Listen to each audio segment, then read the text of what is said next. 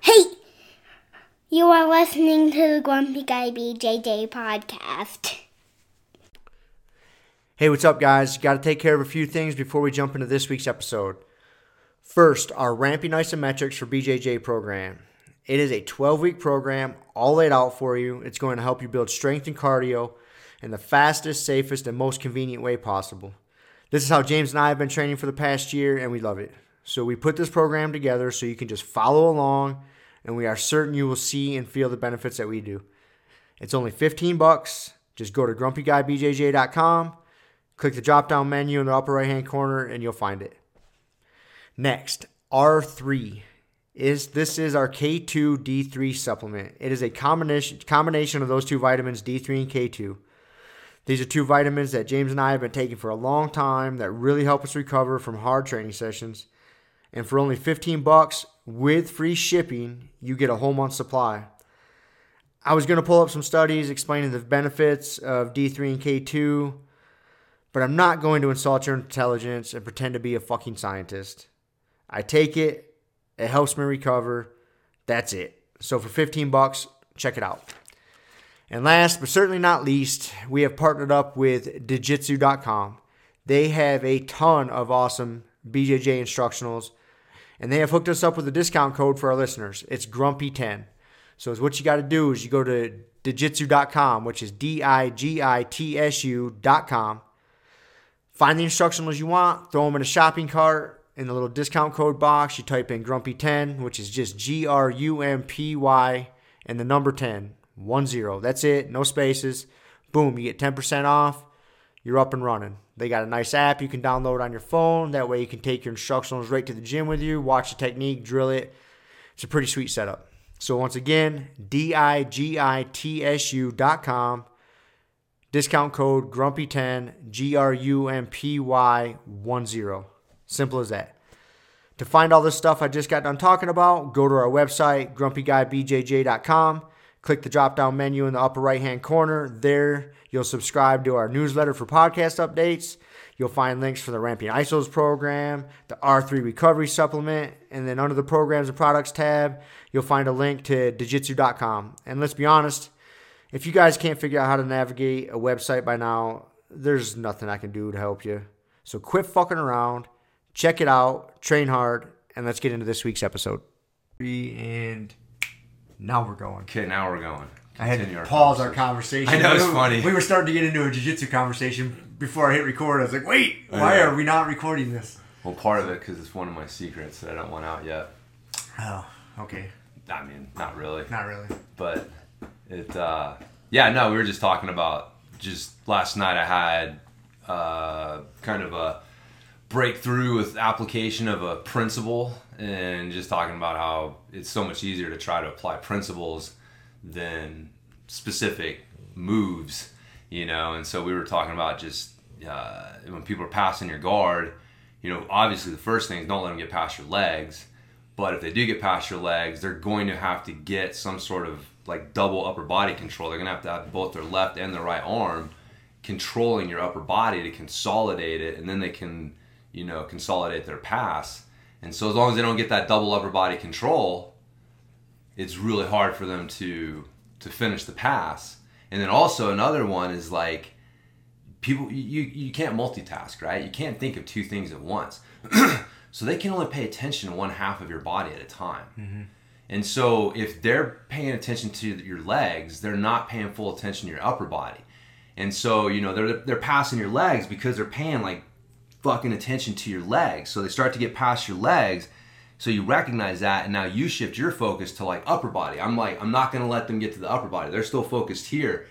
And you can almost feel when their attention shifts, because they realize like, well, if I don't start focusing on their upper body, I'm not going to finish this pass.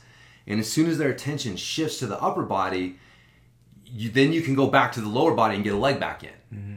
And so like those two things, just understanding like what does someone have to pass your guard, and then they got to get past your legs, and then they got to consolidate. They got to get double upper body control, and then they can consolidate, and they can only pay attention to one thing at a time.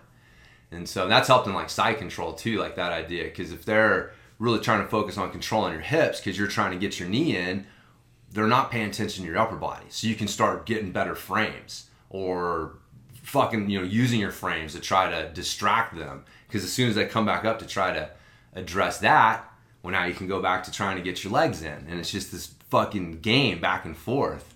So, but like, I know that they know that I know, so that's where it gets fun, man. Against like, lower level people, it feels like you're playing like 3D chess and they're like learning checkers. Right.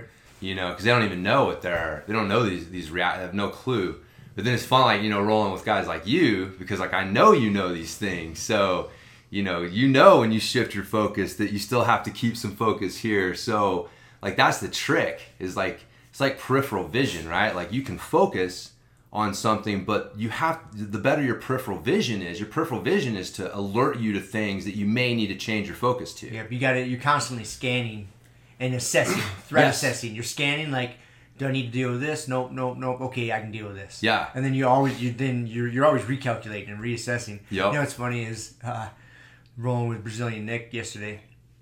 He was kind of passing my guard. I was kind of letting him, and then I got like the armpit grip up in his gi. Yeah. And he didn't respect it. And so as soon as I got that grip, and I had another frame, and so I just waited. And once he got past and I felt his weight get a little funky, then I just kicked my legs and I just pushed him up and over. Really, just a real bullshit reversal. But I just had to control. And after the round got done, he was like, "What did you reverse me with?" And I saw you guys talking about it. And it was funny. I was like, "Dude, it was just the armpit grip." I was like, "You just didn't respect it. He didn't have any. You didn't know it was a threat. Yeah. Like you thought you were gonna get the pass. You didn't realize the frame I had was. You had inside position. Yeah, it was more detrimental to you. He had than you thought. You just didn't realize. Yeah, it. He didn't have any any inside position on. And you see, it didn't sit well with him. Like he accepted. He's like, "Oh." And I don't think he 100% bought in. Yeah. But he will. Yeah. I was like, yeah, that armpit grip, and you get a really good grip and a post in that armpit, like you have to address that. Yep. Because it's going to shut you down. It stops rotation. You can't get a good grip and control on that side. Like, you got to deal with it. You got to get back inside. Yeah, you have to have inside position. If you don't have inside position, it's funny. Last night I got past Trey's legs. And, he's like a fucking quarter hobbit. Yeah. So he's got these short little arms and legs. And even when you get past him, he's still like throwing them up over his head. And he's good. And he managed to get inside position on me. And I was like, fuck. It's funny. I thought of you. I kind of had like under his head a little bit.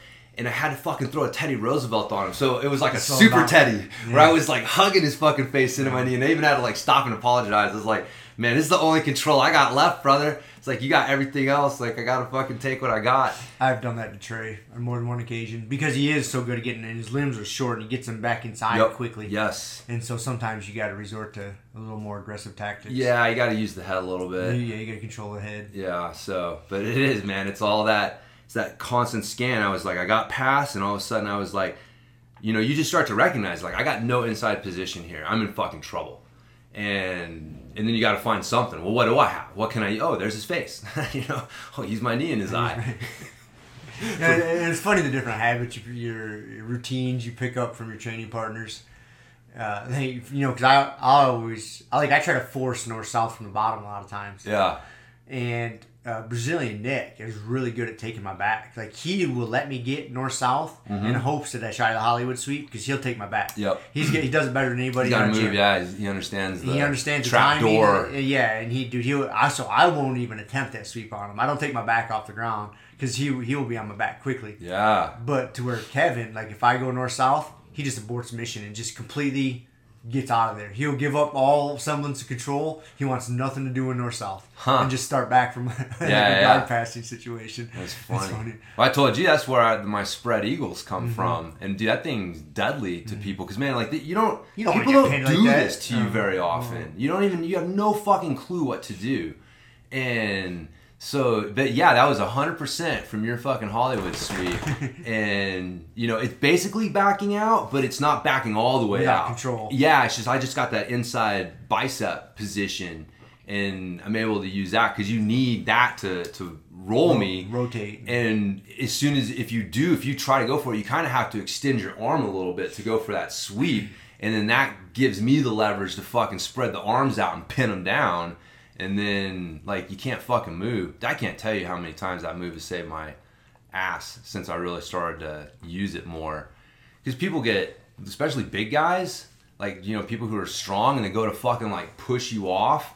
And, you know, going to north-south is good, but it's a scramble. Like, if they get inside position, you know what I mean? It's still a fucking scramble. And so just making sure on that way to north-south, I get that double inside bicep and spread them out.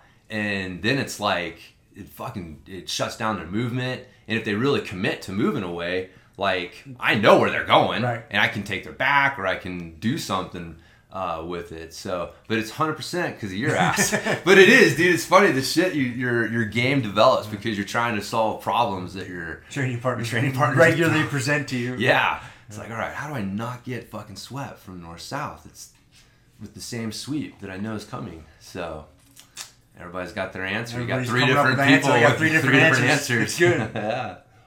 Yeah, it's such a ridiculous move. Again, dude, I kind of stumbled upon that at Blue Belt, and I've been using it ever since. Yeah. It's funny, man. You just hit things or stumble on things, and you're like, huh, that works. It seems to work. Seems to work. That's how your fucking game develops. Yeah. Which is fun. Looking forward to wrestling again today. Yeah. My legs are a little tired. I put in my first day of skiing yesterday. That's right. Yeah. Did you go by yourself? Yeah. I asked Joel. He had to work, and then the Mahler was my other snowboarding buddy. He had, I think, like his EMT graduation or some bullshit yesterday. Oh, right on. It was annoying. Like, come on, man, let's go skiing. Yeah. I was like, fuck that, it's dumb. You passed the class. What are you gonna do? Go throw your hat? Yeah. Come on. I skipped my high school graduation. I mean, what the fuck? I didn't tell him that, but hopefully he'll hear this on the podcast. Congratulations. Congratulations. Though. Yeah, man. That's a tough course. I went through that course a few years back. Yeah. EMT course there, the same one he's doing. Yeah, dude, it's time consuming. Like, you gotta put your time in, you gotta study, and they want to make sure you are committed. You know, you don't want to be hurting anybody. No. There's just certain hurdles they need you to overcome. Yeah. Even if it's just showing that you're that serious that you're going to put in all that time. Mm-hmm. So, well, that's cool, man. So, yeah, you said... yeah, it was a good day, dude. Good fun? Yeah, a lot of fun. It was a beautiful day yesterday. Yeah, first day back on skis, and I don't know, I'd have to say roughly 7-8 years, because I moved out here 13 years ago. I skied for the first 3, because I grew up skiing. And then my motivator to switch over to snowboarding was my wife at the time was snowboarded. And, you know, being that I grew up skiing, like, I skied pretty fast. And she hadn't gotten real good at snowboarding yet, so it was just slow. And so it was just annoying, because I get down to the bottom of the run and just have to wait. Yeah. I just had to wait. I was like, all right, I need to be new at something, so I go just as slow. And so I was like, let's switch to snowboarding. So I switched over, and I liked it. It was a lot of fun. Yeah. And so, yeah, I snowboarded for 8 years roughly. But I had the inkling to get back into skiing this year, get the AT setup. It's called an Alpine Touring setup. Yeah. So it's, like for our listeners, your alpine skiing is what you see most people doing. Like ski racing, if you see the Olympics, that's considered alpine skiing. Alpine touring is very similar setup, but the binding's a little different, and the boots can be different also, to where you can ski just like alpine skiing. You're all locked into the ski, but then if you want to climb up the hill or traverse, you can unhook your heel, and then you put what's on the bottom called climbing skins, which is like this felt grippy stuff. Yeah. And then you can basically cross-country ski. Yeah. Uphill. Nordic track your way up the hill. Yeah, exactly. You're going to Nordic track your way up the hill. Exactly. Yeah. So fuck yeah, man. I didn't do any of that yesterday. Yesterday was just getting my skiing legs back under me, remembering how to do it. Yeah. And the first run was a little shaky. I bet, man. But it wasn't bad. It was coming back to me pretty fast. Yeah. I still got definitely some more practice to do. Sweet. But tomorrow I think I'm going to head up and do some skinning. I'm going to go practice. I'm not going to spend all day up there. Just head out early in the morning and skin up the mountain. Forego the chairlift, and then do a rundown and maybe grab a couple runs with the chairlift. But we'll try the skinning process tomorrow and see. Oh yeah, dude. I'm anticipating that's going to be a very strenuous workout. Probably. It's not going to be easy. No. So you'll love it. I will love it. Yes. Find a way to make myself suffer. That's right, Not man. only am I going to be terrible at it, because there's going to be some technique to it, but you're up at 9,000 feet climbing uphill vigorously. Yeah. It's going to be taxing, so I think I'm going to wear my heart rate monitor just to see how high my heart rate gets. Fuck yeah, dude. track that workout. Yeah, one of my see what chest that strap. training load See looks what it like. does. Just for Yeah. shits and giggles. Yeah, that would be interesting. Yeah, man, pumped. I like wintertime. Cool. I do. I don't like it for work. Yeah. I do. That's you. Cause you asked me. I meant to address this with you because you asked me a question to come up with a book idea to give to new students. At Fruit of BJJ. I have had zero mental resources to fucking contribute to that thought process this week. Dude, it was a tough week, man. Like, just all the snow and Telluride, and dude, I worked. Every day was like 12+ hour day. If not, there was. I had to. There was so much work to do. They sent 2 of us to Telluride one day, and I got done. I was at one part of town. This other guy was in another part of town. I got done at like 4 o'clock, and I called him to see where he was at because he wasn't familiar with, and he's not as experienced as I am. A little bit younger fellow. He's like 25, 26. And dude, I called him at like 4 o'clock, and he had only made 1 delivery so far. He had trouble putting on chains. He didn't have much driving experience in the mountains. Yeah. He hadn't really been trained up properly, and they shouldn't have sent him. Right. They knowing this, they shouldn't have sent him. 4 o'clock in the afternoon, and he had like a full trailer full. I was like, fuck, dude. And I could have just said like, oh, that sucks, man. Good luck. But I cannot do that to somebody. So I went and met him in town. I had to back my trailer up to his, take a bunch of his deliveries off his trailer, put it on mine. I gave him specific instructions. Like, you're going to go here, then you're going to go here, and then you're done for the day. These other ones are going back to the yard. You call the boss, tell him I told you to do that. That's just what's happening right now. Yeah. And I had to go do the other 3 or 4 deliveries. Yes, I didn't get home until like 10:30 that night. Oh, man. I was like, fuck.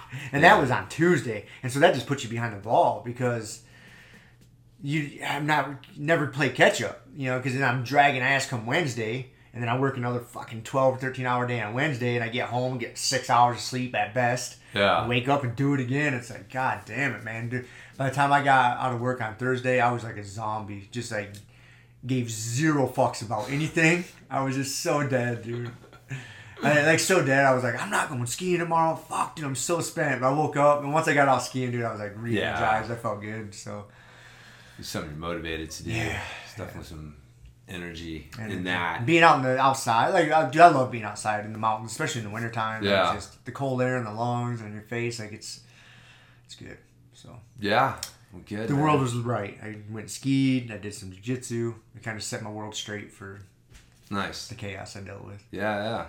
That's the way you got to do it. That's And what then- it's there for. And then I had a great conversation on my other podcast yesterday with Paul, the Nice. Skeptic and the Pastor. We'll be putting out episode number 2 on Monday, Cool. every fortnight. Every fortnight. Exactly. On Monday. It's not just a video game. Nope, every fortnight or bi-monthly. Bi-monthly. It'll be Yep. every Monday, so every other Monday. So we had a great conversation. We were talking about why do people have a bad impression of organized religion. That was the topic of conversation. More directly, why do I have a bad impression of organized religion? My Your experience. personal experience. My personal experience. Right. So it's good. Never in my life did I ever think I'd sit down and talk to a pastor like, hey, this is why I think organized religion's stupid. I guess that's true. You don't get those opportunities very You often. don't, man. So it was really cool. I mean, it's really an open and good conversation. It's not neither one of us is trying to win. Yeah. It's not like he's trying to convert me over into his church, Yeah. and I'm not trying to make him quit being a pastor. There's Yeah. So we're both coming from a good place, and it's Just a conversation. just a conversation. Yeah, that's true. I used to, because my dad was a preacher, and so we would sometimes have those conversations, which always, there is, man. There's a difference between like organized religion and necessarily the message behind behind it, like, so, I'd point out to my dad a couple times, like, Jesus never referred to himself as a Christian. That was a name that the world made to call his followers. And so that's a different thing, like if Jesus wanted, I am here to create this and this is what you guys have become, he easily could have fucking done that, like given a name to his group or whatever. But once you start doing that, once you start organizing, because humans, man, they can't help it. Once you get organizations going and you get the human factor, it's so hard to keep from turning into some sort of like power struggle, because that's what it basically boils down to. Like the reason, and again, just my impression is that organized religion, the reason that people have a bad impression of it is because it has been used and is used to exert power over people, and not necessarily in a good way, whether you're in, so yeah. Then, that was one of the points I brought up. And, the point I brought up was, how dogmatic a lot of religions can be. Yeah. They just, oh no, there's a heaven. That's what happens when you die. God created us all. I'm like, that's cool if you believe that, but don't bullshit me. You don't know. Don't know. No one knows. No. And, and Paul was cool with that. He's like, yeah. He's like, we have faith that this is where we came from, and this is where we're going, blah, blah. He's like, but yeah, we don't know. That's the whole thing, yeah. That's what it's called, faith. Faith, yeah. And, so we talked about that, but yeah, that's what a lot of it turned me off when I was young. Is because it was so, Christian or Catholic, especially in that denomination, it seems to be a little more dogmatic and just, this is what the Bible says, this is it. Yeah. There's not a lot of gray area in Catholicism. Well, they got a fucking dude with a big white hat that is like literally their version of God on earth that rules on this shit. So like if he says that birth control is wrong, that's it. Boom. There's no gray area. There's no nothing. There's no nothing. And I think that's a big part of what turns me off from it. Yeah. Is that. Yeah, because it encourages people to not think for themselves on some level. But there's a fine line, right? There's a tension between it. It's just it can't get taken too far. Like we know the thing that really turned me off to it was being Church of Christ. I don't know what the hell, because like what the funny thing is it's like churches, like they think that their way is the way. So like even other Christian churches are wrong. Yep. So like we're Church of Christ, and so it was all about the Baptists. You know what I mean? It was just like, because they're both Southern, like we're down in, Texas, like Baptist is definitely a Southern, right? Southern Baptist.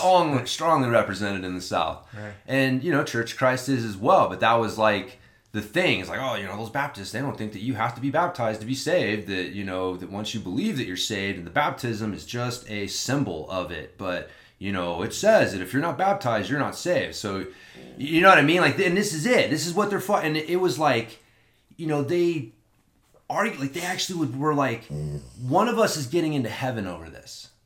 Yep. You know what I mean? Like to that point, and like I remember like like I remember where it was. It was like a class or something, and I like to fucking raise shit, so I'm always asking questions. And like, dude, one of the guys literally like he didn't. I think when I phrased the question this way, he took pause because he realized where his train of thought was going. But it's like, are you going to be happy if you get to heaven and all the Baptists are kept out? Like, is that going to make you happy? Like, that should not make you happy, man. Like, this is not a, like, I'm right, and, that makes me happy. You're not going to burn in hell. Yeah, exactly. It's like, dude, you better hope to God you're wrong. You know what I mean? Like, if you don't want that, like, is that really going to make you happy if you get to heaven and you find out that, like, yeah, all the gays and all the, you know what I mean? Like, that's going to make you happy? You're going to be sitting there going like, ha, I told you.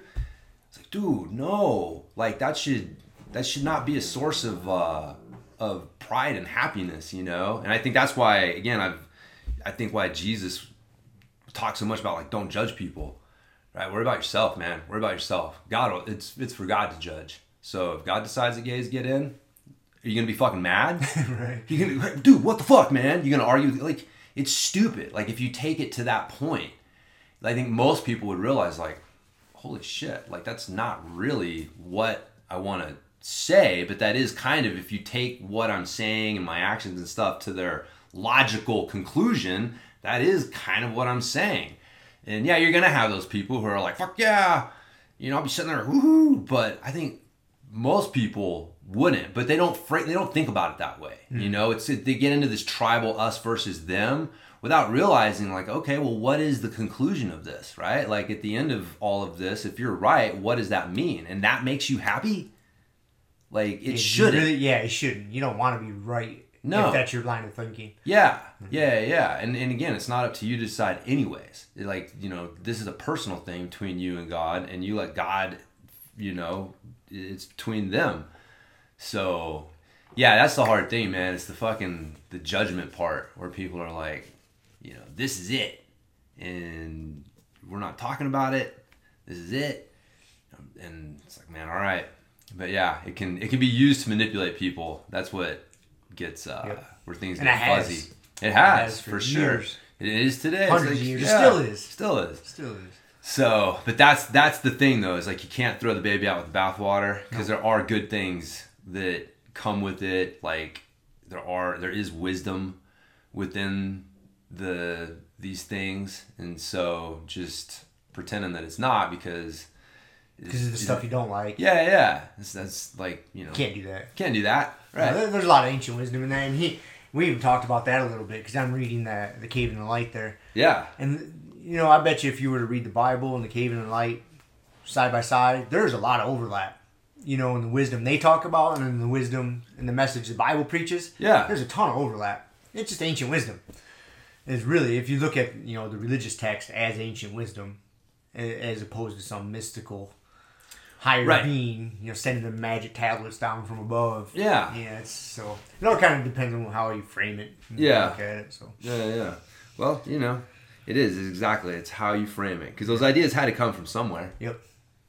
Where'd they come from? Who cares? Who knows? Right, but that's the thing though. Is like, but at the end of the they came from somewhere. They came from somewhere. And it's like, either you think that humans just came up with them all by themselves, but like the thing is, we've all experienced these flashes of like insight that it's like, like where the hell did that come from? Like that wasn't necessarily me. And so if you think that like, well, there is like something bigger, and you can tune in and have insights, that it helps provide. So it's like, it's meditation versus prayer, right? Like it's just, some of it's semantics. Yep. But at the end of the day, it's like, if you believe that there's something bigger than this, and that there is a way to, that your monkey mind and your thought patterns can be negative, and there's a better way to control them and try and live your life and things like that. It's like that's what, at the end of the day, like that's what it boils down to. It's like either you believe that or you don't. And if you believe it, then you need to figure out how the fuck you're going to improve yourself. And it's kind of like running a jiu-jitsu school. It's not a secret. If you look back through like the ancient, it's not a secret. And so there are, things you can do, but you have to want to, because you think you need to. Sure. So, on a much lighter note. Yes. Prior to Paul's and I's conversation yesterday, he brewed us a cup of coffee. The siphon. With a siphon coffee maker. This is a new experience for me. Pretty cool. Yeah. A little ridiculous. But it's really cool, though. I mean, I think another name for it is vacuum coffee maker. And dude, I think some sort of chemist, science dude was at home bored one day, and he had some beakers and some Bunsen burner out of a fucking Bunsen burner and a beaker and shit, and he's like, you know what? I can apply these principles. I can make some coffee and sell it. And so that's what he did. So if anybody's curious as to what I'm talking about, go to YouTube, type in siphon coffee maker. Yeah. And you'll see. It's a pretty cool process. Brews a good cup of coffee. Man, it literally is. Like, when I saw that, I was like, that is what happened. Some dudes were sitting there in their lab, and they were like, man, you know what? I wonder if this would work with coffee. Yep. Because that principle they're using, they use that to extract for something. Yes. Yeah. They use it to extract liquid from something. Some sort of material. Yeah. And they're like, man, we just fucking throw coffee grounds in there. Wonder what that'll taste like. Make sure you clean that thing good first, man. But it is a pretty cool process. It is. It looks fucking sweet. It is pretty sweet. Yeah, if you're into the whole... It's a little over the top. It is. It's like the opposite of the Keurig. It is the exact opposite of the Keurig.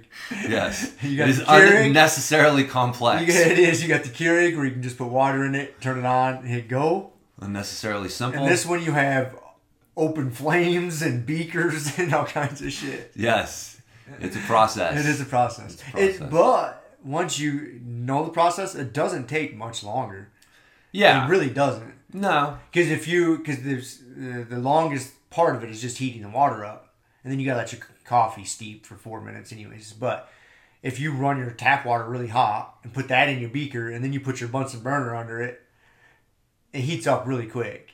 So it's not terribly much longer than usually how I make my coffees, like in a French press. Yeah. I got one of those electric kettles. Yeah. Heats the water up, and I pour it over the grounds, let it steep for 4 minutes, and then press it. Very similar, scenario. Yeah. The time's very similar, except for I don't have an open flame. Trying to burn my house down. Right, yes. There's a few differences there. A few differences. Yeah, no, I mean, it looked It's cool. it's a cool experience, for sure. I'm sure some coffee nerd out there is screaming at us like, Oh, I'm sure. it makes all the difference. It's the only way to drink your coffee, motherfucker. I'm sure there's debates out there, and then there's the siphon method, and then there's the pour-over method. Yes. Yeah, and I gotta say, I am disappointed in Paul. He did not check the temperature of the water to make sure it was appropriate for the coffee. Well, I would say at this according point- to the YouTube video I watched, that was an Yeah. important step. well, So he failed us in that. I think that YouTube video was for white belts. And Paul maybe like, purple No. belt or something. He's a like white. this No, point. he's a white belt. Oh, he just started? This is brand new. He's done. He's been doing it. He's been doing it for like a week. Oh, see, he's like that white belt. He's hit an Yeah. armbar a couple times and So showing the world his thinks he armbar. knows what's up. So he needs to step his game up. Yeah, gotta carry that water. He's got to have a thermometer. water thermometer. Should have with you. checked the temperature. Would have been a better cup of coffee, Paul. Details, man. I'll let him know. I Okay. was disappointed in I'm his sure. coffee making. I don't know what the fuck that matters. I don't know. Apparently, it's a thing. Yeah. Anyways, Everything's got a thing. So there's levels to everything, yes. and you can always take things too far. Yes. I think that thing might fall into that category. Maybe. I'll bet somebody's got something even more Oh, ridiculous. Well, of course. So I went to Amazon. I was like, well, how much does a setup like this cost? It looks like the cheapest end is like $60 roughly. Right. Yeah, of course. There's levels to everything. You can go too far. I saw these huge contraptions that were like $250. And I don't know how big they were. Obviously, I didn't look at the dimensions on Amazon, but this was like a 3-tier thing, and it was very elaborate. And once you get into the whole like beakers and the Bunsen whole burners. chemistry setup, man, I'm sure you've got like once you understand it, it's probably like Legos, you Yes. know. And oh, yeah, man, fucking look at this thing that I built. So and then they can sell it. Well, It was a cool experience, though. I was pumped he did that for us. As I'm sitting Good. here criticizing his coffee making technique. oh yeah. So, anyways, if I have a chance to try it, I'll try it. Now I know. I think I saw one. God, now it's like I forget where the hell I was. I think we're maybe in Salt Lake, and there was a coffee bar that we walked by, and I remember seeing, and yeah, inside it was like, man, I think you were with us. We were walking. It was after Akila. We were walking by, and it was like this. We were walking on our way to get lunch. Uh huh. And it was one of the shops, and I remember looking inside and being like, "What the fuck is that?" It Did looked you like a guys- giant hookah. Oh, Like yeah. that's what it reminded me of. Was Yep. a hookah, but it was a coffee bar, and I was like, "What the hell?" And that's what it was. They were siphon I bet you they were doing something coffee like makers. that. Yeah. Okay. Now that makes sense. No, I didn't see that. Yeah. It's ringing a bell. So it's a thing. It is a thing. It's a thing. So for I'm anybody, glad I've seen it and experienced it. cool, Anyways, I just wanted to share that with the world. nice. Oh, Sneaky's looking for a fish. He's Don't chewing jump on out. something. I don't know what he's munching on. I don't know either. What the fuck's he doing? He's coming for you. Yeah, he's trying to figure out if he can fit me in his mouth. Oh, there he was a got fish. it. Yeah, there he had dropped the fish down Yeah, the or wood maybe chips. the fish had fucking jumped jumped out out. or something. They do tend to try to commit suicide from time to time. Like I said, I'm not sure what's worse, like drying Suffocating? out and suffocating, or getting swallowed by a snake. And suffocating in the snake's belly. Yeah, Either way, you're suffocating, right? Yep. Guess so. I don't know. I would have to assume. I mean, I don't know how a fish dies inside a snake, but they don't chew them; they just swallow them. Mm-hmm. So, and you'll see you'll see his belly moving. So that fish is still alive for a certain amount of time in that snake's belly. I'm sure it's just a suffocation. Because I don't know if I'm snakes. sure it'd be a little more terrifying. You cannot, fish is. Anyways, I try not to think about it too much. It is a little morbid when you think about it. Yeah, I mean, it's like I keep them for a while. I get a bunch of fish and take care of them, feed them, and then it's like, okay, today's the day. It's like I got a fucking fish farm, Yeah, disconnect free range from it. fish. Yeah, you can't name your cows. No. You don't name your fucking the animals that you know are going to No, the you can't. slaughterhouse. No, they're just you know, you take care of them and whatever, but you know that you can't give him a fucking name. He's gonna get attached to him. Nobody's named Nemo. I don't got no Nemos in there. So, anyways, so we were gonna talk about the fucking Pavel Tsatsouline interview that we listened to. Both listened to that. It was the most recent one. Yeah, it was really recent. Joe Rogan. Past few days here. So yeah, so Joe got old Pavel in, and so it was funny, man. I was really curious to hear like what your take was. So it was real funny that we both had the exact same take on his interview, which was that he's a super smart guy, but he definitely is so slanted towards kettlebells. And if you don't realize it, if you don't know it, you don't catch all the kind of subtle little things that he does to, you know, slant things in that direction. Right. And so it, but anyways, overall it was a great interview. I mean, if people haven't heard it yet, and again, if you don't know who Pavel Tsatsouline is, that's the guy behind the, like, you know, the Russian kettlebell certification was their original one, and now he's with Strong First, but just really one of the guys who helped popularize kettlebells in this country. He's basically like one of the pioneers of kettlebells here in the States. Yeah. Again, man, when you understand, like Dan Duquesne, you know, like that guy's a marketing wizard. So it's like it wasn't just Pavel and the power of like the kettlebell being the best thing. He also got a good marketing engine behind him that saw the potential for it. And so, and again, not everything like that works out, right? There was definitely good things. It was a combination of things, but there was a huge marketing engine behind kettlebells. I mean, man, you remember in the beginning, like, oh yeah, I've talked about before, like I refused to have anything to do with kettlebells when they first came out because I was so turned off by the marketing. Well, it was like they make it sound like if you were just in the same room as a kettlebell, you're 10% stronger. You know what I mean? Like, oh yeah, and if you just touch a kettlebell, it's like you're a hardened man. You know what I mean? Like the way it's the AK-47 of, you know, of fitness and you know, creates hard men and blah blah blah blah blah. And it's like what how, like, what do you? So yeah, the marketing was so over the top, but man, it worked.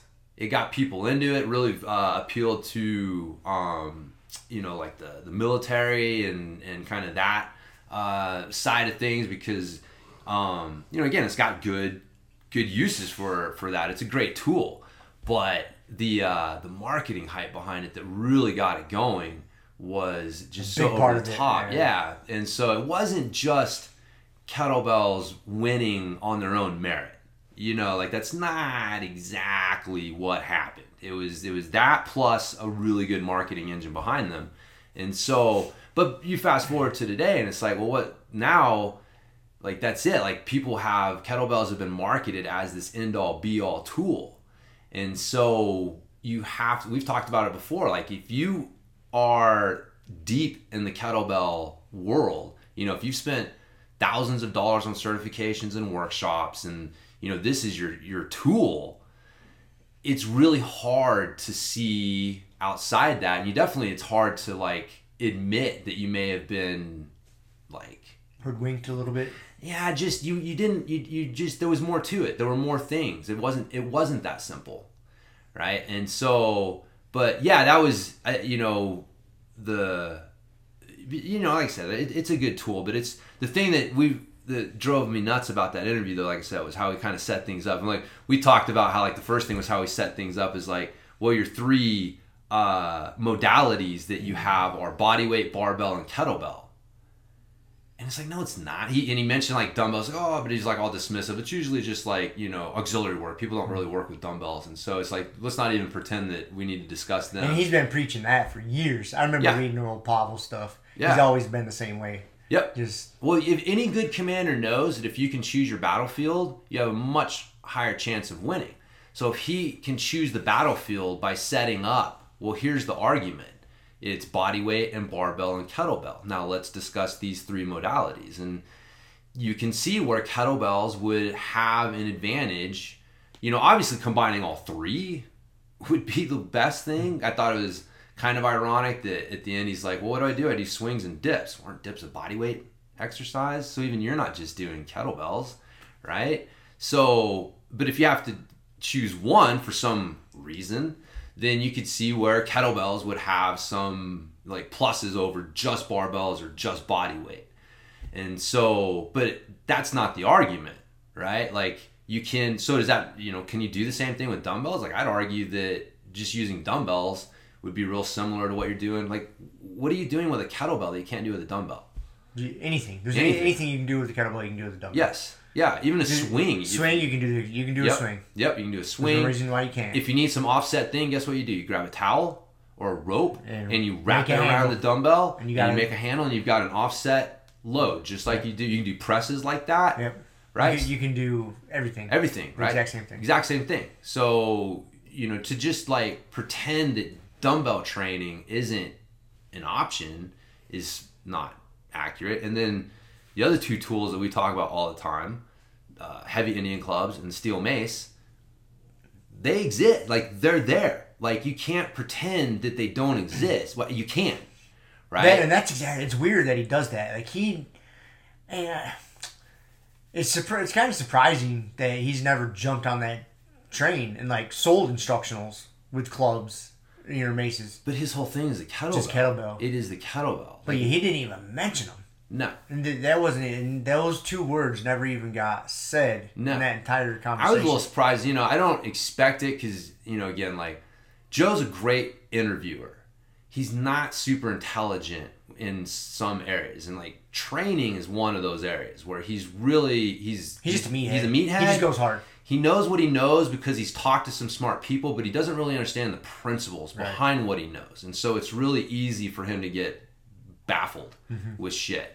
And so I was surprised. I mean, he's got a fucking stake in a company that sells clubs and maces. I know, he never even brought them up. And at no point did he bring up what about clubs and maces. Yeah, I was hoping for that. Me too. I was like, because I've never researched it, but I've never heard Pavel talk about him. I'd like to hear his thoughts on him. I'm sure he dismisses it. I'm sure he just dismisses it, but I wanted to hear it. I want to be like, okay, how is he going to say the Indian club swing is inferior to the kettlebell swing? Yeah. I want to hear this. Yeah. But I was like, damn it, the question never got asked. No. So. Yeah. And man, it's kind of like, it's funny. It's like clipless pedals versus flats in the mountain biking world. Like, clipless pedals have to frame their argument in a certain way, because if they pretend that the truth exists, they realize they lose. So they can't admit that this is here. And so I feel like that's kind of the thing with those things is like, man, there's no way on earth you're ever going to argue that the kettlebell swing is a better exercise than a heavy Indian club swing. It is just, it's not a better exercise. And so if you've put all of your eggs in that kettlebell swing basket, though, you can't acknowledge that the Indian club swing exists, because that if people knew that it existed and how much easier it was to do, how much better it was, how much more functional it was, how much more variety of movements you have with it, they would probably start gravitating towards it. And it's going to affect your sales. And in a world where the Indian club swing is better and more functional than a kettlebell swing, like they can't win in that world. So they have to set up a world where that doesn't exist. This doesn't even exist. And pretend it's just not even a thing. Not even a thing. Exactly. And so that's unfortunately, like I said, we've talked about this many times, but that's the problem. The kettlebell community is going to be one of the biggest roadblocks to the acceptance of these new tools, because they become the new establishment. Right? Like they were the rebels going against the bodybuilders and blah, blah, blah. And they've kind of supplanted them on some level, at least in like the functional training world. So now they're on top and they have territory that they have to protect. And so those fish are just trying to get away. They're going kamikaze today. Yeah, it's not working now. It's like the fish had a conversation in that bowl. Like, hey, dude. Frank, go for it, dude. Carl, get out of here. Yep. Like, this snake is going to get us. This is your opportunity. Go, I'll distract him. I don't know what's on the other side, but it's got to be better than this. And then he's over in the wood chips dying. Like, this is not a good choice. Not a good choice. I'm still getting eaten. Sorry, we got totally No, dude, it's funny. Snakey's entertaining, man. I love that snake. But, So that was like a little frustrating. Yeah. Was just kind of how he framed that argument, because it's not entirely accurate. And then the other one was how he tried to say that that jumping was gonna be harder to do than a kettlebell swing. Yeah. Basically, he was implying that it took more coaching to do a proper jump than it would to do a proper kettlebell swing. And that's just such bullshit. It's bullshit. That is bullshit. I will argue that all day long, and I will show it. Because that's actually how I started doing this. Because I was doing a kettlebell workshop. It was time to do swings. There was someone that dude, you just weren't. He couldn't touch his toes, right? Any good kettlebell guy will at least admit, there has to be some progression. They have to be able to touch their toes to be able to do a good hip hinge, to be able to do a good swing, right? And so if you check and someone can't touch their toes, they're not going to be able to do it. If you check and they can't do a hinge, they're not going to be able to do it. So there are things that you should be checking before you fucking put a kettlebell in someone's hand and just start saying swing, right? It's not that easy. That's the other thing that drives me nuts about the kettlebell communities. They act like that's how it is. You can take anyone off the street and within a matter of minutes have them safely doing kettlebell swings. That is bullshit to the fucking nth degree. And that's the Kool-Aid he pushes. Yes. And I don't know why everybody just accepts that. Because it's the emperor's new clothes. You think that you're the only person who has problem coaching it. Wow. No one else does, because no one else talks about it. And you have this guy on top saying how easy this is and blah, blah, blah. And so you think that you're the only person that's having problems. So obviously you're the problem. You don't want to go saying anything because you don't want to draw attention to yourself. And then have everyone turn around being like, oh, what the fuck's wrong with you? You're a faker, right? Oh, you're this big member of the kettlebell community, but you can't get people to do swings properly? What the fuck's up with that, man? So no one's going to admit that something's not right? It is the emperor's new clothes. And no one wants to admit that old boy's naked because they're afraid that no one else sees it and they're going to be called out. But I think that, that's bullshit, man. That I think that people should be more open about, this kettlebell swing is not as easy and injury free as people make it out to be, man. It's ridiculous. And so, but the thing was, like I said, I'm doing as the things you're supposed to do to make sure someone can do a swing, and this guy was not a candidate, and I could see that he was disappointed. And I'm trying to think, well, what do I give him? What is a swing? It's an explosive hip hinge. Yep. Right? There's nothing magical about the swing exercise. We're practicing an explosive hip hinge. It's just a way to practice that movement principle. So I'm like, okay, well, what can he do? It's like, well, he can jump. All right, we'll do a fucking broad jump, man. Yeah. Just jump from here to there. And I watched the motherfucker execute a halfway decent hip hinge. Mm-hmm. And that's what hit me. It's like, wait a minute. This guy can do an explosive hip hinge, but he can't do a swing. So the swing is not this fucking magically functional thing. You have to teach someone to do a swing. They can do an explosive hip hinge. And then the Indian club came down the road, and that's when I'm like, well, this is just like a broad jump.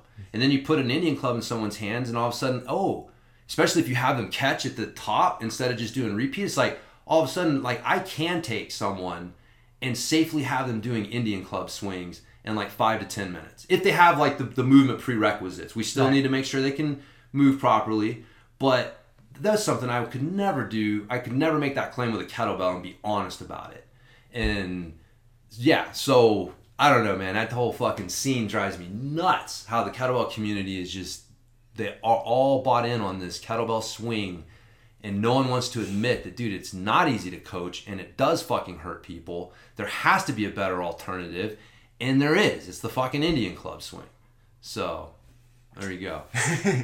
That was just one of the things. Yeah, it is frustrating how dismissive he was of that, and just, and misleading. And I was really hoping Joe was going to ask some good questions, but I forget when it comes to training that, like you said, he's not super intelligent in the training realm. He works out hard. Yeah. And, he's fit. He's been exposed to some smart people. Right, but he doesn't really understand what he's doing or why. He doesn't understand the principles. You could just tell, even some of the questions he was asking. Yeah. It was like, come on, man. Really? That's what you're asking right now? Yeah. I'm a JRE fan, dude. I listen to every episode. No, for sure. But yeah, it's just like, yeah, okay. Yeah. It's funny is that a lot of people, I think, see Joe as being like a fitness expert and a super fit dude. But you really, when you hear him talk to some of these guys, like his interview with Steve Maxwell, and Pablo, and other, you see how far out of his lane he really is. Yeah. What's funny is he'll even admit, like, if you listen to him, like, he will admit, I am not a fitness expert. Yeah. And so I will give him credit for that. Like, he you know, like I said, he's doing his best. He's got it. He doesn't claim to be a fitness expert. Right. He does recognize, like, he's an inspiration, a fitness inspiration for a lot of people. And so he does do things in that lane. But I think he'd be the first one to tell you. He's not out there trying to coach he's like, people. dude, I'm an idiot. I don't know what I'm doing. Yeah. Like, I'm going to smart people, and they're telling me what to do. And then I kind of learn a few things, and so I can kind of have a conversation. But, man, don't, you know, kind of, I did like that with Pavel and nutrition and his fucking rant on vegetables.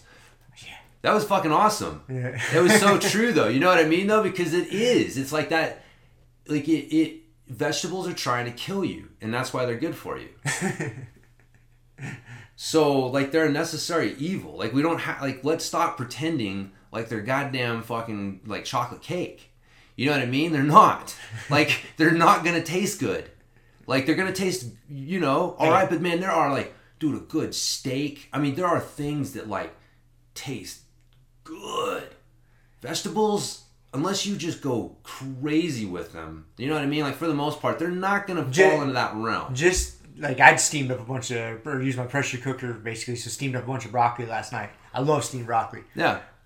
But you know what? I'm putting a fair amount of butter and salt on it. Right. You know, just to take it out of my pressure cooker and eat it. Yeah. You can do it, but it's not great. I'm not looking forward to it. But if I slather it with butter and put salt on it, like, I look forward to it. Like, I'll eat bowls of it. Like, oh, this is going to be a good dinner tonight. Again, it's good, but in a different way, man. You know what I mean? Like, it's like vegetables are just never going to be like, you know. No, they're not a super steak. Good. No, they're not a steak. They're not a steak. So, and it's like, yes, okay, let's just admit it. Vegetables suck. They suck. They're trying to kill you, but that's why we need to eat them. I am totally on board with that message. But this whole thing of, like, no, vegetables are good for you. No, they're not. They're not fucking good for you. But that's why they're good for you. That's why they're good for you. So let's stop with this whole, you know, vegetables are good for you thing. And I did like his whole, like, the antioxidant. It's so important, man, that people understand that you can't just shotgun this shit. You know, the isolationist approach to science, man, has led to some half-truths and misunderstandings about things. So you're looking at, like, oh, they have these free radicals in vegetables, and free radicals do this in the body. And so, well, ipso facto, that's why eating vegetables is good for you. So if you just take the antioxidants out and take them, then you're going to get a lot of the same effects as eating vegetables. And no, that's not how it works. And it's funny because there's so many of these fucking companies.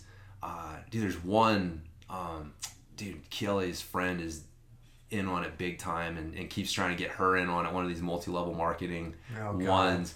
But which one is it? Do you know? What is it? God dang it. I love hearing about these. Like Pro Tandem or I can't remember the fucking name of it. On a quick sidebar. Yeah. Wait, let's find out the name. Babe. Yeah. What is that? What's the multi-level marketing thing that old girl's into with the vitamins? LifeVantage? Oh, I've heard of those guys. LifeVantage. So anyways. As a quick sidebar, I may have mentioned this. You know, we talked about the AdvoCare thing before. Yeah. Did you see that they did get found as a pyramid scheme? Yep. And got fined like hundreds of millions of dollars? Yeah. Okay. Yeah, no, we talked about it. Did we talk about that? Yeah. I forgot about that. I didn't know if I had mentioned it. And still, like, you know, what happened, like, how it had to have been like a voluntary thing on some level. Like, I don't know. But they did. They did get found guilty by the government as a pyramid scheme. And they had to pay like $170 million. That's fucking nothing, though. What is that? That's nothing. To those guys, it's dropping the bucket. It's dropping the bucket. That's like me getting fined $100. Yeah. Like, all right, God damn it here. Huh. Yeah. But anyways yeah. So one of their big things is this anti-aging supplement, and it's all antioxidants, and it's all based on, you know, antioxidant research and shit like that. And it's just like, that's not it, man. Packing a bunch of antioxidants into a pill is not necessarily fucking doing anything. But people love their pills. We talked about it, I think last episode, where, like, people don't realize that supplements are the technology, one of the big technologies in the fitness world. And so if you're not seeing the results that you want, it's easy to turn to a technology and be like, if I could just get something that'll help me get better results. And so it's so easy to just keep looking to a supplement because that's what that's pushed on us. You know, that's how the advertising goes. It's like, if you're not seeing the results you want, why is that? Take this supplement. And it's like, yeah, well, you know, you need to work harder. You need to do some other things. But we all know, really, take the supplement. And we're so easy to get duped into that. Like, if you're not getting the results you want, it's always add something. Yeah. And, you know, very rarely do people like, all right, let's strip it down to the bare necessities. Let's see what. But it's always, add this. You just don't have this in your diet. You don't have this in your training program. Add this, add this, add this. Yeah. Next thing you know, you got this big complex list of fucking exercises and supplements, and it's like, all right, what are we doing? Yeah. So, keep it simple, man. Yeah, that was one of the things. God, I got the question. Wasn't necessarily related to this. It was about like, you know, because with cyclists, the whole like feeding, like, you know, eating X number of grams of carbohydrates per kilogram of body weight every 30 to 45 minutes during intense exercise. Like, they have this whole mathematical formula, and there's an entire industry of, you know, carb drinks and stuff that are supposed to like for fueling during exercise. So it's this big thing, stuffing sugar in your face every fucking 45 minutes while you're exercising, right?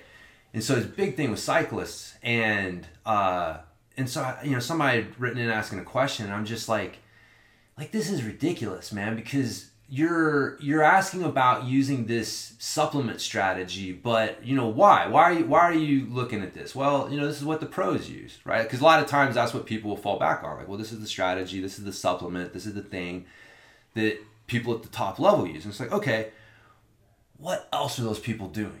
They're getting 9 hours of sleep a night. Their training's dialed in. Their nutrition's dialed in. They're moderating. They're doing light, hard, and medium training days, and they're cycling them in a sane way. Like, are you doing any of those things?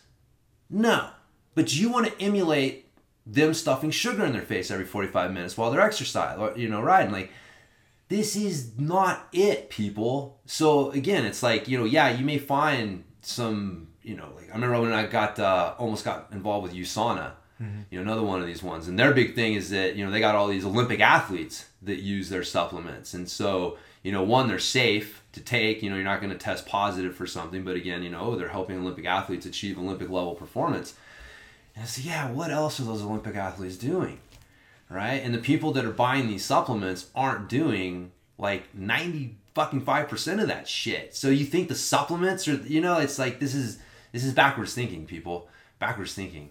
So if you're gonna follow a strategy because it's what the pros do, you better make sure that you're trying to implement as much of what they're doing as possible, which, you know, good sleep, you know, moderating your training, good nutrition. If these things aren't dialed in, then like, dude, the supplement's not the answer, man. It's not the answer. But people it's an easy fix. It's a quick fix. Yeah. Take this pill. All right? It's like, if you don't do your stretching, you just take R3. And you'll feel fine. You'll feel just fine. Yeah. So, shameless plug for our recovery supplement. Speaking of that, I think my dad ordered some more last night. Oh, nice. Well, he's supposed to anyways. I sent him the link. Yeah. He ran out. Yeah. Anyway. So, but anyways, yeah, overall though, that Pavel interview, I thought it was good. He had a lot of good info. But we got to talk about the other thing though. What was that? The thing that he just glazed over.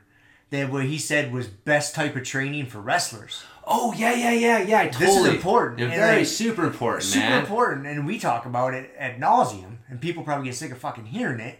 He mentioned it, glossed over it, and Joe didn't pick up on it. No. I was really hoping they were going to go down the rabbit hole. Yeah. But So before we do, I want to kind of lead to that, right? Just a little bit, right? So, because what was funny is I was fucking getting, it was one of these frustrating points listening to him talk, because what was he talking about? He was talking about Russian sports science looking at Olympic weightlifters and powerlifters primarily, right? Those are sports. So they're looking at how to improve your performance in those sports, and that's strength, and that's you know, those things aren't strength; they're a display of strength, right? Like a deadlift is not strength; it's a display of strength. Strength is tension control, right? The better you can, the more efficiently you can create it, and the higher levels that you can create, the stronger you're going to be. And then you can display that in different ways, and a deadlift is one way to display strength. That's, you know, squat. And so things get fuzzy there because Powell just presents these things as being strength. Like deadlift is strength. No, it's not. It's not, right? So it's a sport. Doing deadlifts is a sport, and it's called powerlifting. And so, and then you're also looking at, track athletes as well. That's a lot of the research that they did. So these are all dynamic, movement-based sports. And they're just making this assumption that, like, that's your sport too. And I was wondering, I'm so glad, because now we get into, like, where they talked about wrestlers. Because I kept thinking, like, well, how did their wrestlers train? Because we keep talking about their Olympic weightlifters or powerlifters, but if that was the best method, then their powerlifters would be wrestling too. Right. You know what I mean? Like, I know there's a skill element, but like, anyways, so that I was like, man, what were the wrestlers doing? Like, that would be way more applicable to way more people, because most people out here aren't powerlifters. They're not Olympic weightlifters. They're not track athletes, so what was that? And then that came up, and I'll let you. And then I think his first example was basically, he said isometrics, time under tension. He used a little different technique that he explained, but it's the same thing. So he talked about, like, the push-up. He gave 2 examples, a push-up and a squat. So his example of the push-up was, you go down to the bottom of the push-up, just where your chest is off the deck. That's the end of your that's as deep as you go, and then you come up just before, like, lockout. You don't ever get to the point where your bone structure is supporting you. And that's your range of motion. And you just do you can do one set, like, maximal effort, just everything you have. And then, I mean, if you want to do more, you would wait like 15 minutes and then do it again. Yeah. So he talked about that with the push-up. I'm just trying to explain it. And then he talked about with the squat. Same thing. About the timing. The timing. He said it was like 45 seconds. To a minute. Or a minute, yeah. And he said like 30 seconds to a minute. Yep. And then he talked about, like, doing the same thing for a squat. Like, you get down the bottom of the squat, not to where you're resting on your calves, but you're right at the tough part of it, and then coming up just above 90 and then back down. Just through that range of motion. He was talking about the weakest range of motion. And just, staying in that, basically the toughest part. Constant state of tension. Through the weakest range of motion, moving slowly. Slowly. Yep. Which you can, I mean, and that's accomplishing basically the same thing as isometric, where we talk about ramping isometrics all the time. Yeah. It's very similar. It's very the similar concept, principle. yeah. The principles are the same. Super slow training and isometrics are on, like, one side of the line, and then regular speed and dynamic movement are on the other side. Yep. And so, again, like doing a push-up, an isometric would be going to the bottom and just holding. A super slow, kind of like Pavel was talking about, is setting a timer for 30 seconds to a minute, and you're just working the bottom, the hardest range of motion, moving slowly with it. And then you get to where you're just doing a normal rep. Okay, now you're getting into, like, the dynamic side, and then you do an explosive push-up, trying to do a clapping push-up. Now you're in, like, the dynamic end. And so there's a line there where you train something different. It's the same movement pattern, but you're literally training something very different based on the speed of the movement. And that's where a lot of people, they discount that. They don't give that enough credit. They just keep, push-up's a push-up. And it's like, no, man, isometric push-up and a regular push-up, or a super slow push-up, these are two completely different things as far as your body's concerned. And they give you 2 very different adaptations.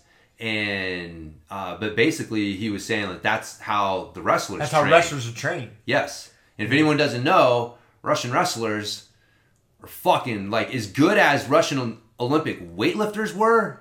Russian wrestlers were just as, terrifying, if not fucking better. Yep. Man, terrifying. Yeah. Dude, what was that guy's name? The Russian beast. Starts with a K. Yeah. God, I can't remember. Krulin?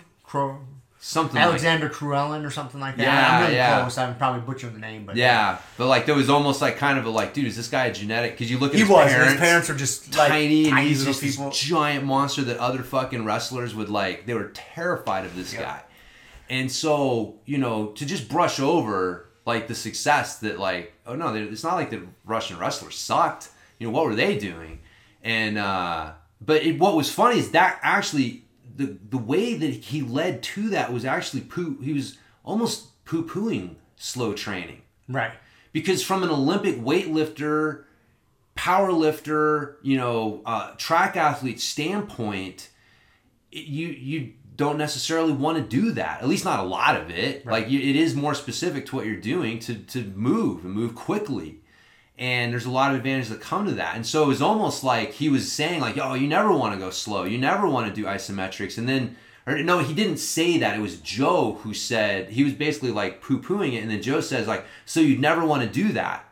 And then that's where Pavel came in and was like, well, no, it's not that you never want to do it. There's definitely applications for it. And it was just kind of like this, like, you know, if you're doing this or you're doing that, and here's how you kind of do it. You know what I mean? It was just kind of this like real downplayed, I don't want to talk about like this. sidebar. Yeah. I'm not here to talk about this. I'm here to talk about this. Yeah. And so, you know, when they mentioned like that's how the wrestlers train, and you know, we both had the same thing. That's what Steve Maxwell was talking about. Yep. Either constant tension through, you know, it's not, you're just trying to keep constant tension on the muscle with slow movement, and or use isometrics to do the same thing. But yeah, for wrestlers, that's the best fucking thing.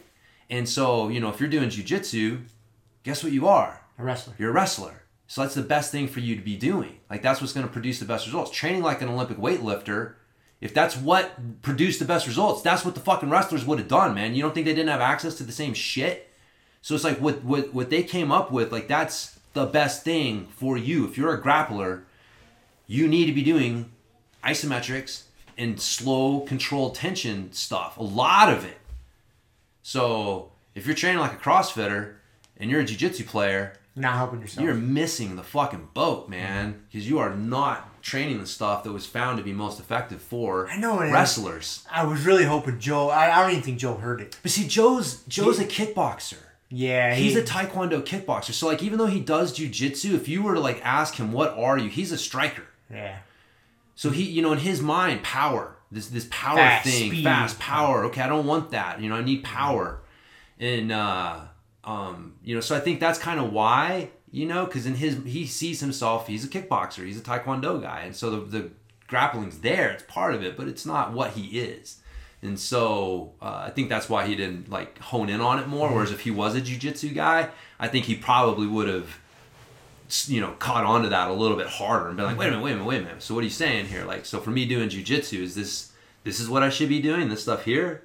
But no, man, that was actually, I'm glad you brought that up, because that was a super good point that did just kind of get like glossed over. And I'm not even putting words in his mouth. Like he said, no, this is the best way for wrestlers to train.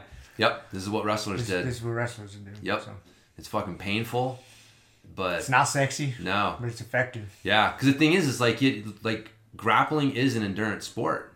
It's not in like a short-term explosive sport.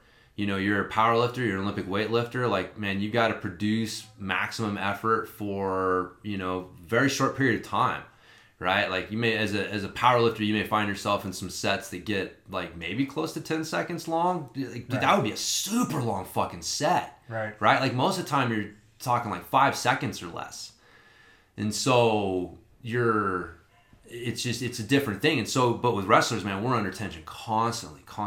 So you want to train those type 1 fibers. Like that's the thing, is the sexy fibers are the type 2, right? The fast twitch. Because it looks impressive when you can do it. Right, well, they're the ones that have the most potential for growth. Yep. So if you're a bodybuilder, you're trying to target them, you know, yeah, they're the ones that you got the most power and all this stuff. And so, you know, there's a prejudice in our fitness community towards training those type 2 fibers, and almost this like dismissive, like, type 1s, whatever, dude. You know, they'll come along for the ride, but they're taking up space. If more of you would act like your type 2 brothers, things would be fucking better.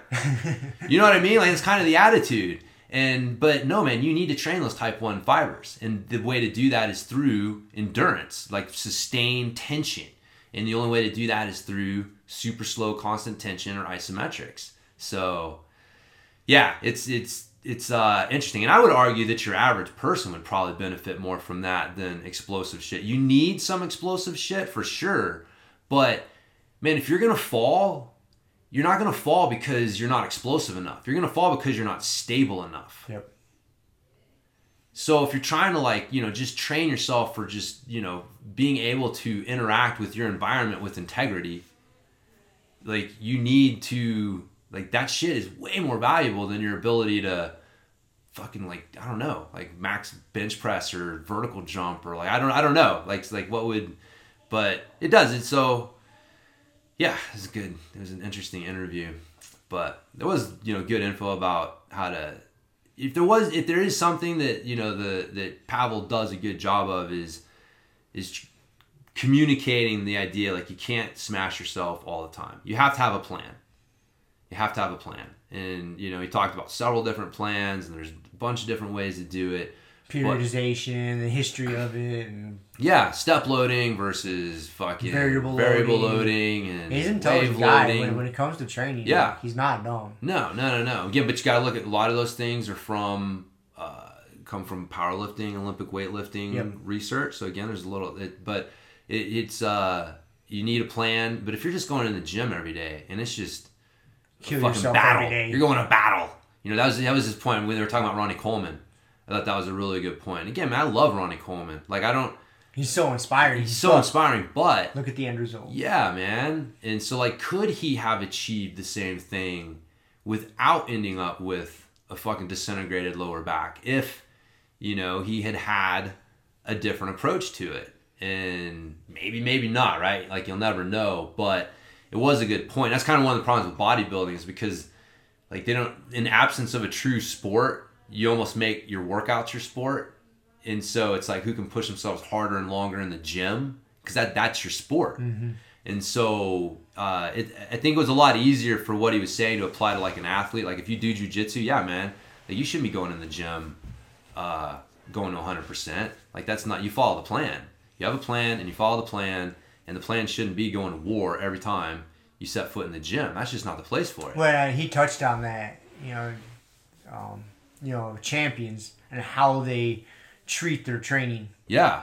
You treat it like a blue-collar worker. You show up, you stick to the plan, you do the job, and then you go home. Yeah. You don't go in there, just like you're saying, you don't go in there and just murder yourself. No. Just one more rep. Yeah, push through. Yeah, the one more rep thing, yes. Yeah. He's like, that's not how champions are built. He would use the term platform. On the stage, on the platform. That's where it's time to be a hard motherfucker and sacrifice yourself, at risk of injury, but that's your competition. Yeah. You don't do that. You don't have that same mindset in the gym. You're in the gym training smart. Yeah. And hard. Yeah. You have a plan. And stick to the plan. Yeah. I mean, the bulk of your workouts are going to be what, Dan John calls punch the card. Yep. Or punch the clock workouts, man. You're just showing up, you're putting in the work, and you're going home. Nothing spectacular. Nothing, you're doing a good job, but nothing spectacular, man. You're just showing up, you're putting in the work. That's the fucking core of jiu-jitsu, man. Like jiu-jitsu training is the same way. Like the bulk of your training days are going to be punch the clock, man. Mm-hmm. I'm showing up, I'm putting in the work, it's not going to be anything spectacular, but man, that stuff starts to add up, and then that starts to like build, now, because you're going to have spectacular days, you're going to have bad days, you're going to have normal days. And most of them are going to be normal. But like the higher level you take your normal days, like the higher your spectacular days are going to be, and the not quite as bad your down days are going to be, kind of thing. So like that's the whole idea. Again, like they talk about, if you raise your 80%, your 100% is going to come along for the ride too. You don't always have to be smashing your head against that 100% ceiling to force it higher. You can force that 80%, that punch the clock effort. And that'll get better, You keep training. It's like, dude, your first weekend, your 80% effort is garbage, bullshit. After a few years, hey man, it's pretty good. Mm-hmm. My punch the clock is pretty good. It's what my spectacular days used to be, or better than what my spectacular days used to be. And so yeah, but you got to put in that work, man. You got to put in that work, but have that plan. Know it's going to be a long-term thing. That was the other thing he kept emphasizing is like, man, it's a long-term thing. I don't think he ever like really said it, but just he kept like that was kind of one of his points is like, man, you have to look at like this is over a long period of time that these adaptations and these changes take place. Like you're not gonna get these things in like some 6-week quick fix program. Yeah. Like you can use those things to like build momentum or kind of get things going, but it's like, yeah, dude, you got years doing this. And so that's one of the things I think jiu-jitsu does such a great job of, right? Like, because if you come into the fitness world, does anyone sit you down and tell you, look, brother, it's going to be 10 years before you've got this shit figured out. You feel pretty good. Everything's going. Even then, it's just going to be you're going to keep getting better, right? It's like no one has that conversation with you because it doesn't sell shit. No, you come in and they're like, dude, you're gonna lose fucking 10 pounds in 6 months. I'll have you looking good by summertime. Yeah. And it's like no one has that conversation. Like, look, man, this is a lifetime thing. But that's you come into jiu-jitsu and you're having that conversation. We have that conversation with new people to help them frame it properly. And it's still hard because you still lose people, man. It's not easy. It's not easy to grind things out. But if you have the right mindset and you know why you're doing it, and just have faith in the process. I think that's the thing, is with the professional athletes or those pros he was talking about, like they have faith in the process. That's why they can show up and just do the workout. Mm-hmm. They're not freaking out because they're like, oh man, I don't know, maybe I should do one more rep here. It's like, nope, they trust the process. Yeah. Well, I was just listening to an interview with Joe DeFranco the other day. High level strength coach. Yeah. He's trained a ton of NFL guys. And that's how his claim to fame. And how he got into the public eye was he was getting a lot of guys ready for the combine. Yeah. But he knows his shit, and he was talking about that. He was like, "Yeah, man." He's like, a lot of these pro athletes, dude, they don't like training. They don't like coming in. He's like, there's some of them that do. He's like, but a lot of them just know that's a necessary evil. And they show up and they punch the clock. They know it's gonna make their career last longer. It's gonna prevent injuries, so they can make more money and they can stay in the game as long as possible. He's like, no, they're not super pumped on it. It's like eating your vegetables. Yeah, exactly. He's like, your workouts are trying to kill you, and that's why they're good for you. He's like, but they show up and they do it. Yeah. And he's like, a lot of them don't dig it. Yeah. He's like, but the good ones know that they have to. That's it, man. Yeah. And that's where motivation versus just discipline comes in, and because motivation is fleeting, or it can be just kind of a personality thing too, is, right? And some days I feel super motivated, and other days I'm like, oh, this sucks. Yeah. Yeah. No, me too. But again, you do have those people who they enjoy training. Right. I think most people enjoy their sport. And like you said, they recognize it's a necessary evil. What's up, brother? Hi. Is it time for a Pokemon update? Yes. Okay. So this Pokemon update is this card is Braviary. It does 30 damage, which is wing attack and dual cut 80, and the attack is dual cut, which does 80 plus damage. It's rare, and this is the last stage of it, and the first stage is it's Ruffle. It's it says right here, evolves from Ruffle, and how many hit points does it have? 100. Ooh, that's pretty good. Mhm. And I have a Pokemon which has way more hit points. Yeah. 270.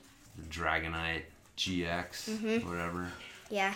I thought I lost it for a second at one time. But no, we got it. Why do you like that guy? Because I like what he looks like. His picture is pretty cool. Can I see the picture? What would you say it looks like if you were trying to describe him? He looks like a hawk with he looks like a giant hawk with red and yellow feathers, and on the bottom of him is black, and his beak is yellow, and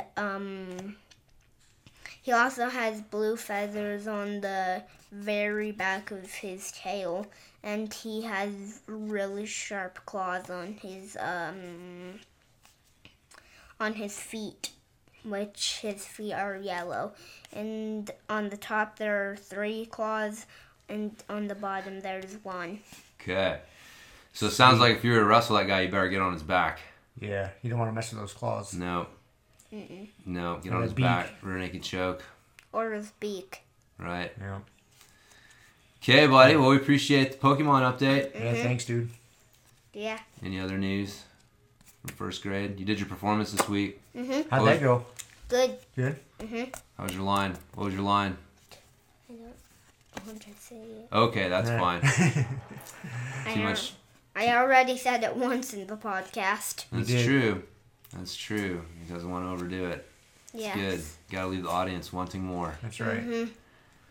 Right on, brother. Well, I think it's about time for us to start wrapping up. Okay. We gotta go do Grumpy Guy here soon. Okay. And I don't want to do jujitsu. Well, we'll talk about that. Come on, man.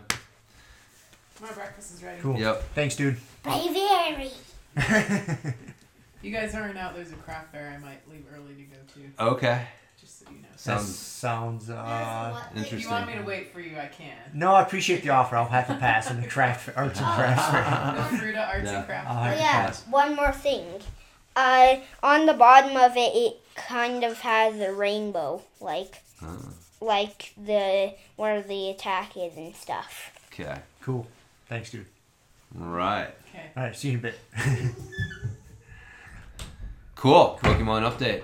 So, Wouldn't be a complete episode without it. no, not yet. So, anyways, yeah. So, forgot where the fuck we were, but Ranting on how wrestlers should train. yes, yeah.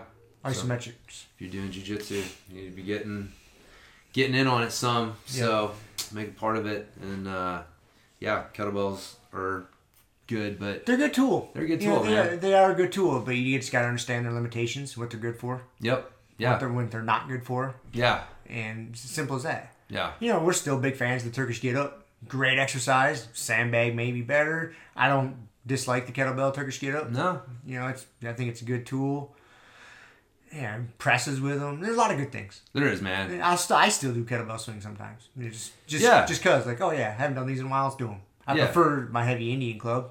You know, just the grip's better. Obviously, we've talked about it a million times, but no, man, they're a good tool. Yeah, just don't drink the Kool-Aid and No, don't go too far. yeah, Everything you can take everything too far. yeah. Just They're don't take it too far. Not the end all be all of training tools for sure. Nope. So yeah, and do your isometrics, people. Yep. So yeah, we're actually gonna be I guess a little like Fruity BJJ update. We got the mats down last weekend. I think We had good. it was last Saturday. Yeah, And then we had a so- first little unofficial training session Official training session. that Yeah, night after we taped them. got a few rolls in, and then you actually had Adam and Deborah came in on Tuesday night or Wednesday night and trained Oh, nice. a little bit. So yeah, just kind of getting some unofficial stuff going. So I think next week I'm gonna put something, on social media, and obviously by the time people listen to this, it'll be too late anyways. But yeah, we're gonna do like I think Tuesday, Wednesday night, just have like an open house / open mat. So Nice. people can come by and train, or if people in the town want to come by and check it out, got questions or whatever. We'll probably do like Monday the following week, and then I am gonna have my birthday party at the gym. Sweet. So my birthday is on Friday the 27th, and so yeah, we're gonna do a fucking birthday BJJ bash. You gonna roll? Fuck yeah, All right, good. yeah, It's a good dude. birthday party there. Yeah, that's gonna be the whole point. So it's rolling will be optional, but it's definitely gonna Highly be an encouraged. option. It'll be an option. So. And then yeah, man, first week of January is coming up quickly, so that's when we're officially opening and getting classes started, and yeah, looking forward to it. It's Oh, kind of yeah. one of those I can't wait to get like doing it. Just all the preliminary build up stuff is fun up to a point, but eventually you're just like I just want to Let's fucking just start go. coaching, Yeah. get things going.